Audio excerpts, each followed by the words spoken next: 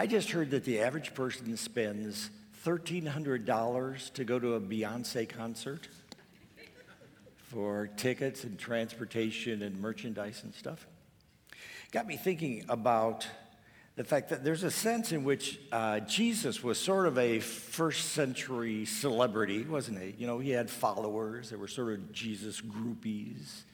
People would travel long distances to see him or hear him talk or maybe witness some of the miracles he did. One of the places that it gives a teaching of Jesus is called the Sermon on the Mount in Matthew 5, 6, and 7. And it really doesn't take place on a mountain, but kind of at the northeast end of the Sea of Galilee. I have been to the place. It's a beautiful sort of sloping hill coming down to the Sea of Galilee. And I would guess that people had come from long distances. I don't know how they knew Jesus would be there, but people walking maybe hours from Nazareth or Capernaum to come and gather around Jesus and to hear what he had to say.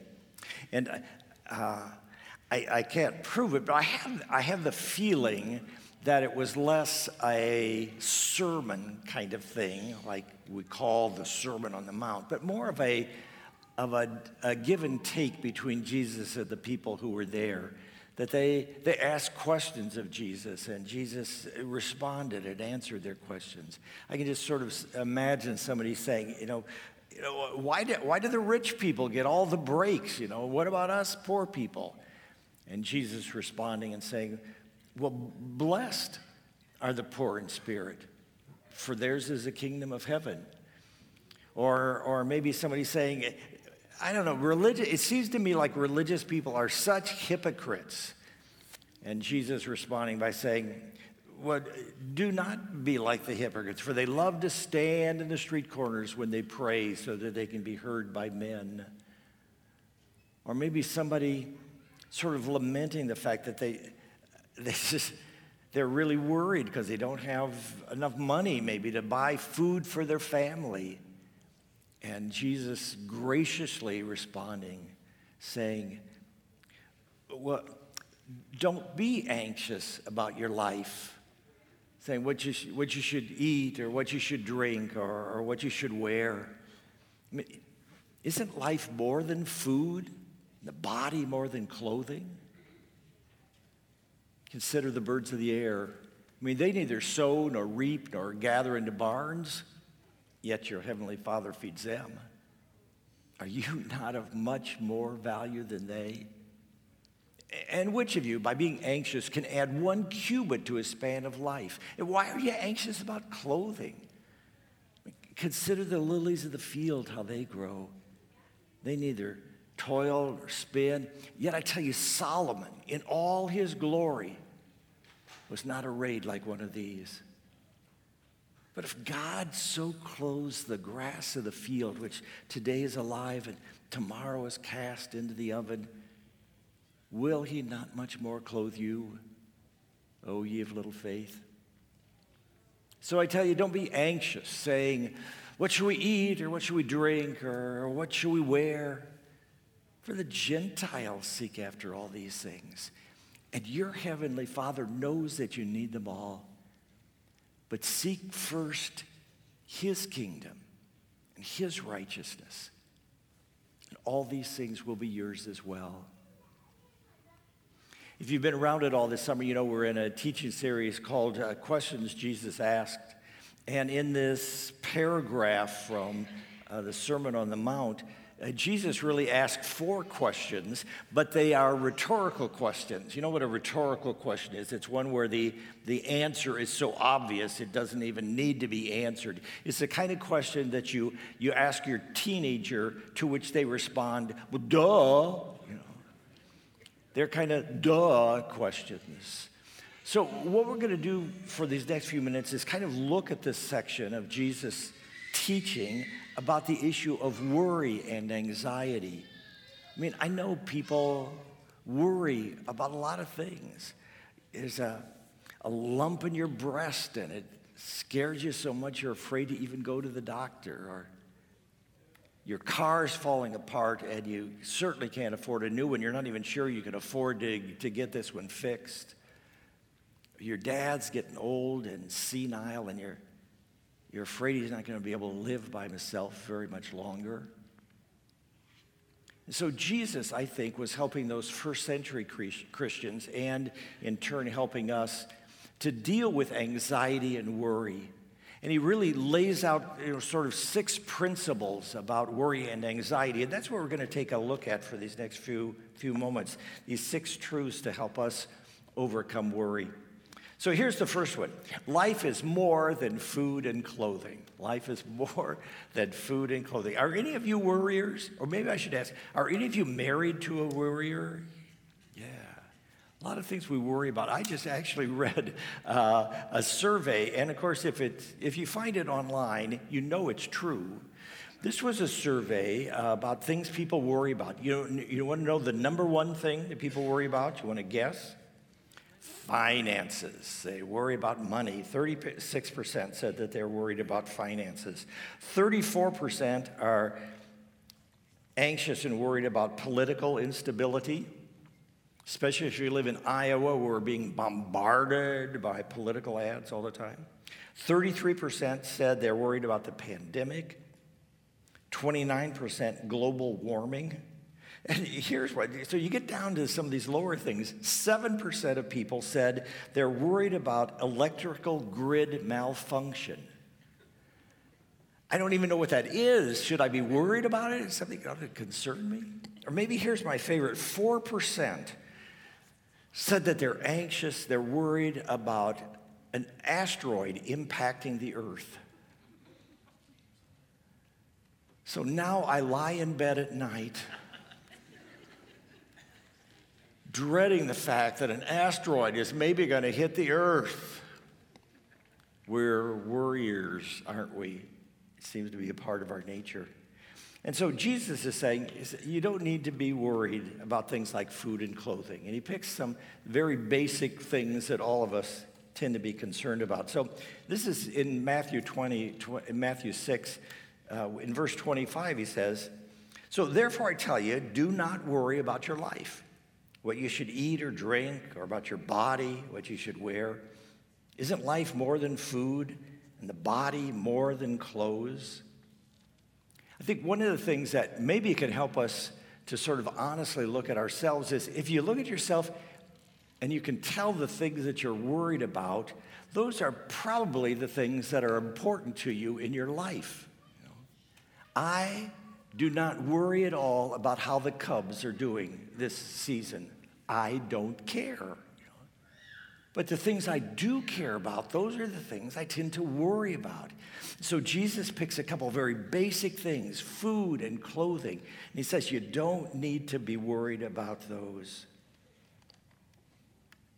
Secondly, God's love reaches to the smallest things in our lives. Starting with verse 26 in Matthew 6, he says, so look at the birds of the air.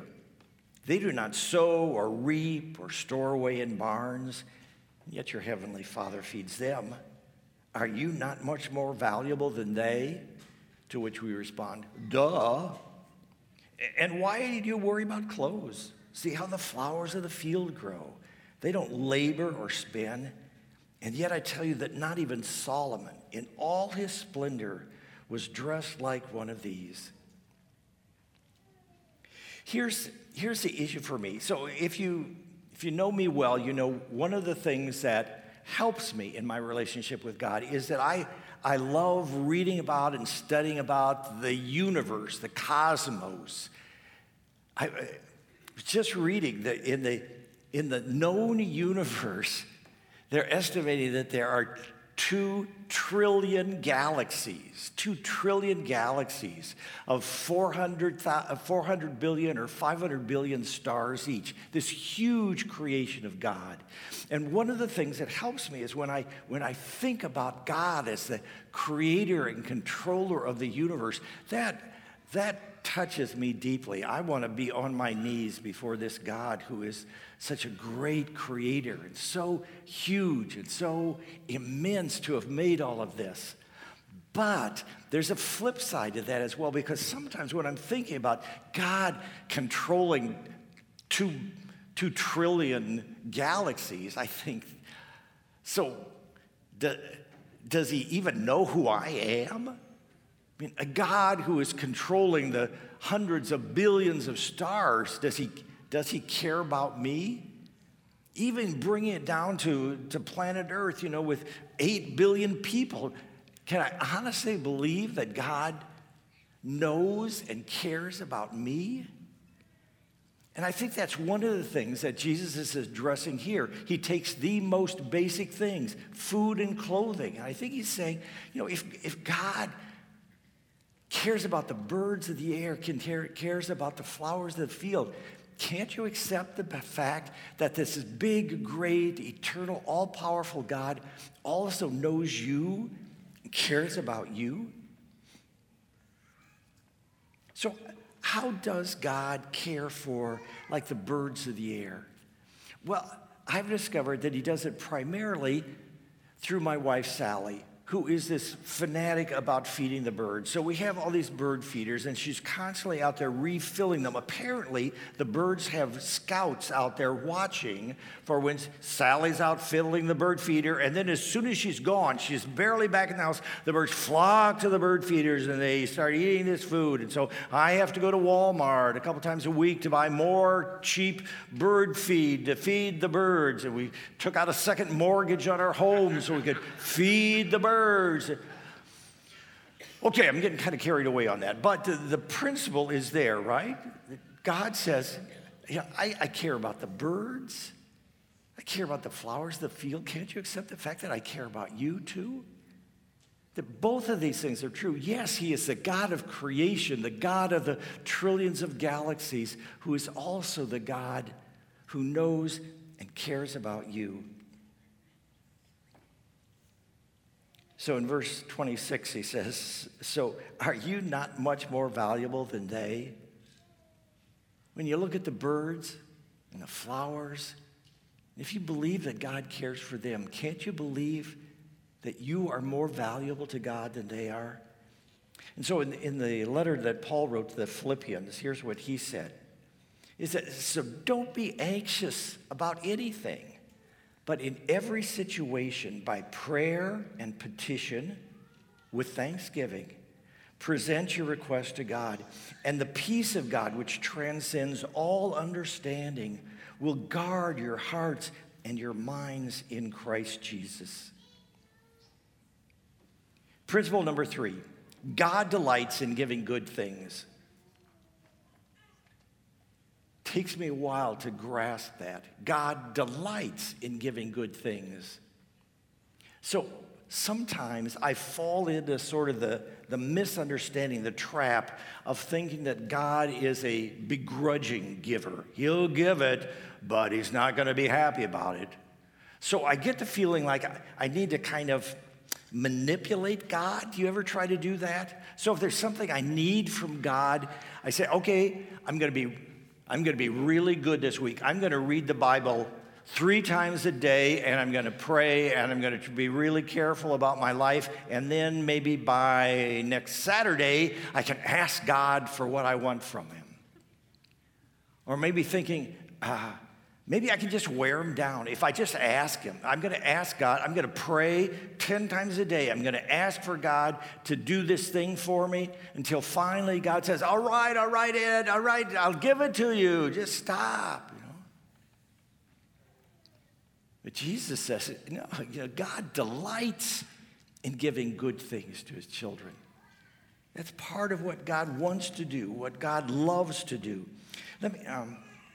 So in the 7th chapter of this Sermon on the Mount from Matthew, it says this, ask, and it will be given you. Seek, and you will find.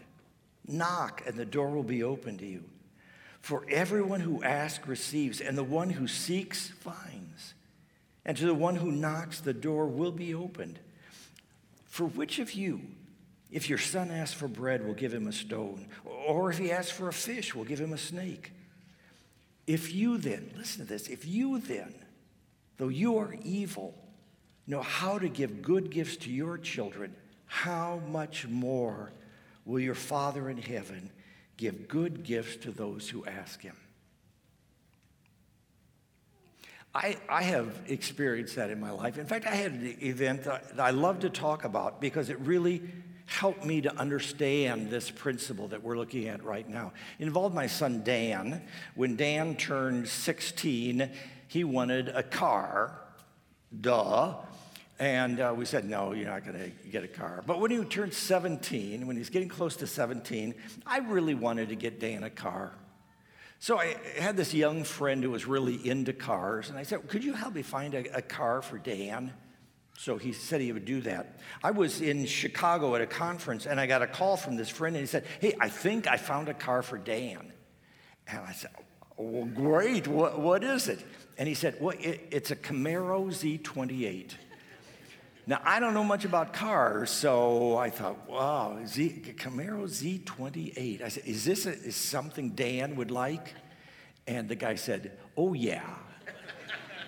So we got the car, we bought the car, we got it painted, and Dan's birthday came.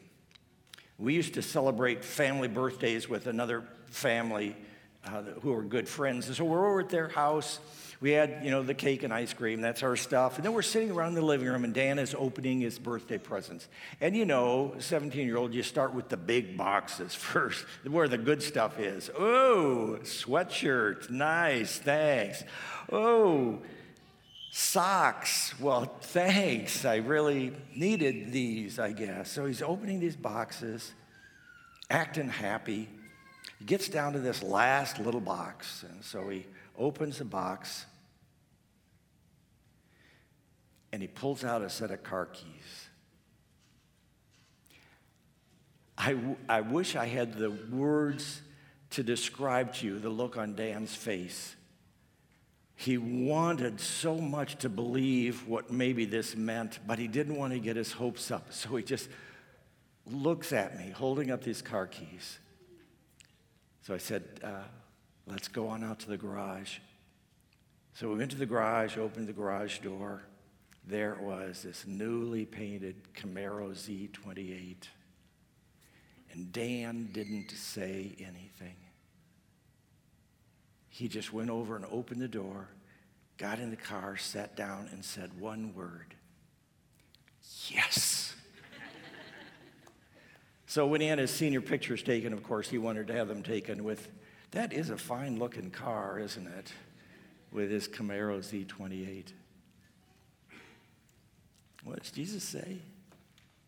See, I am a sinful, self-centered, egotistical, lazy father.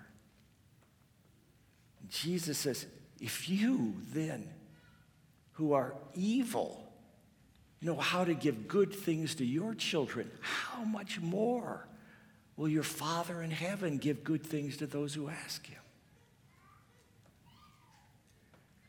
I don't have to try to manipulate God, try to talk him into doing something he doesn't really want to do, try to influence him in some way.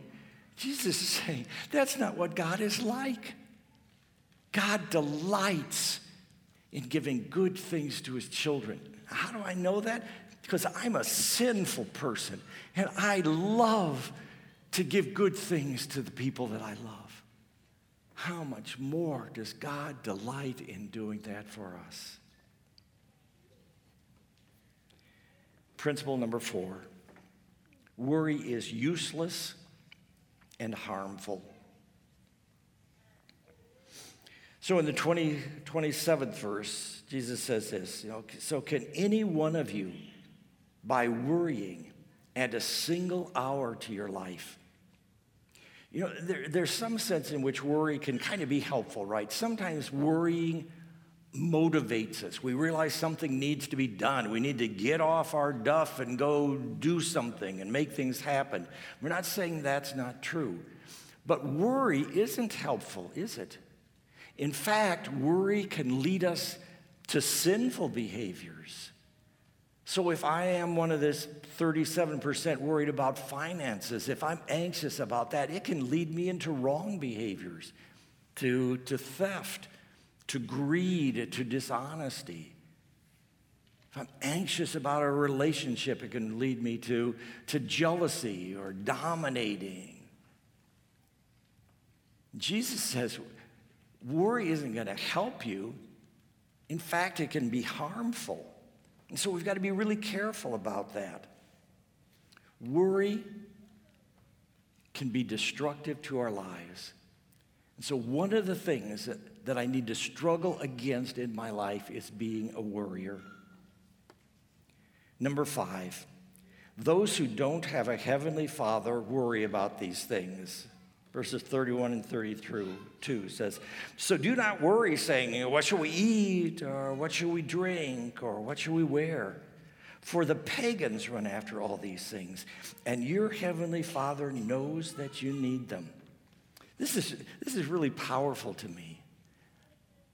What is one of the ways that your life ought to be different than the life of a pagan? It ought to be that you know that you have a heavenly Father who loves you, who cares about you, who delights in giving good things to you. It reminds me of a little kid, 2 years old, a 2-year-old. Does that little 2-year-old worry about whether or not he's going to have food to eat tomorrow? Or if he's going to have clothing to wear? Of course she doesn't. Why? Because she knows that she has a loving father and mother who are committed to her well-being and her care. Why should I live my life like the people who don't know that they have a heavenly Father who loves and cares for them? Jesus says that's how the Gentiles live. That's how the people live who don't know, who don't have a relationship with a loving heavenly Father who cares about them and is committed to their well-being. There's really nothing else in life that we can depend upon, is there? I remember there was a time when I sort of fooled myself. I thought I didn't worry about money. If someone had asked me, are you anxious about the future, about money, finances? I would have said, well, no, that doesn't worry me. And I would have probably thought, well, the reason is because I'm trusting God.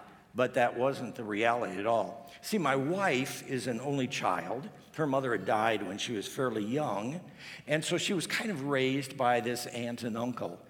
And her aunt and uncle were not totally rich people, but they were well off, and they had no children. And so I knew that Sally was going to inherit all of their money when they died. So when the church kicked us out of the parsonage and we had to build our own home, Sally's aunt came to Cedar Falls to live with us. Her husband had died at that point. And so she lived with us for 10 years. And then her health got bad enough that she needed to go into a nursing home so she could get more care. And she lived at the nursing home for 10 years. And during all that time, I was just so confident I didn't need to worry about money because Sally's aunt was going to provide for us. But then after 10 years, every year became more expensive as she needed more care. And year by year, she used up all of her money. So that by the time she died, we were at the point where we were probably going to have to visit with the people at the nursing home to figure out how we were going to pay for her continued care. See, I was trusting in Sally's money. That's why I didn't worry. But Jesus says, there's really nothing else in life that you can depend upon other than God. His promises are true. Your relationship with him is solid. And so you don't need to live your life like a person who doesn't have a relationship with God, because you do, and he's committed to your well-being. And so finally, point number 6, we need to get our priorities in order. Verse 33, well-known verse. But seek first his kingdom and his righteousness, and all these things will be given to you as well. I need to get my priorities straight. There are things I need to do. There are things that I need to be concerned about. I need to provide for my family. I need to be responsible in the way that I live. But ultimately, the thing that I really need to be concerned about is my relationship with God. And when I put that first in my life, Jesus says, the other things fall into place.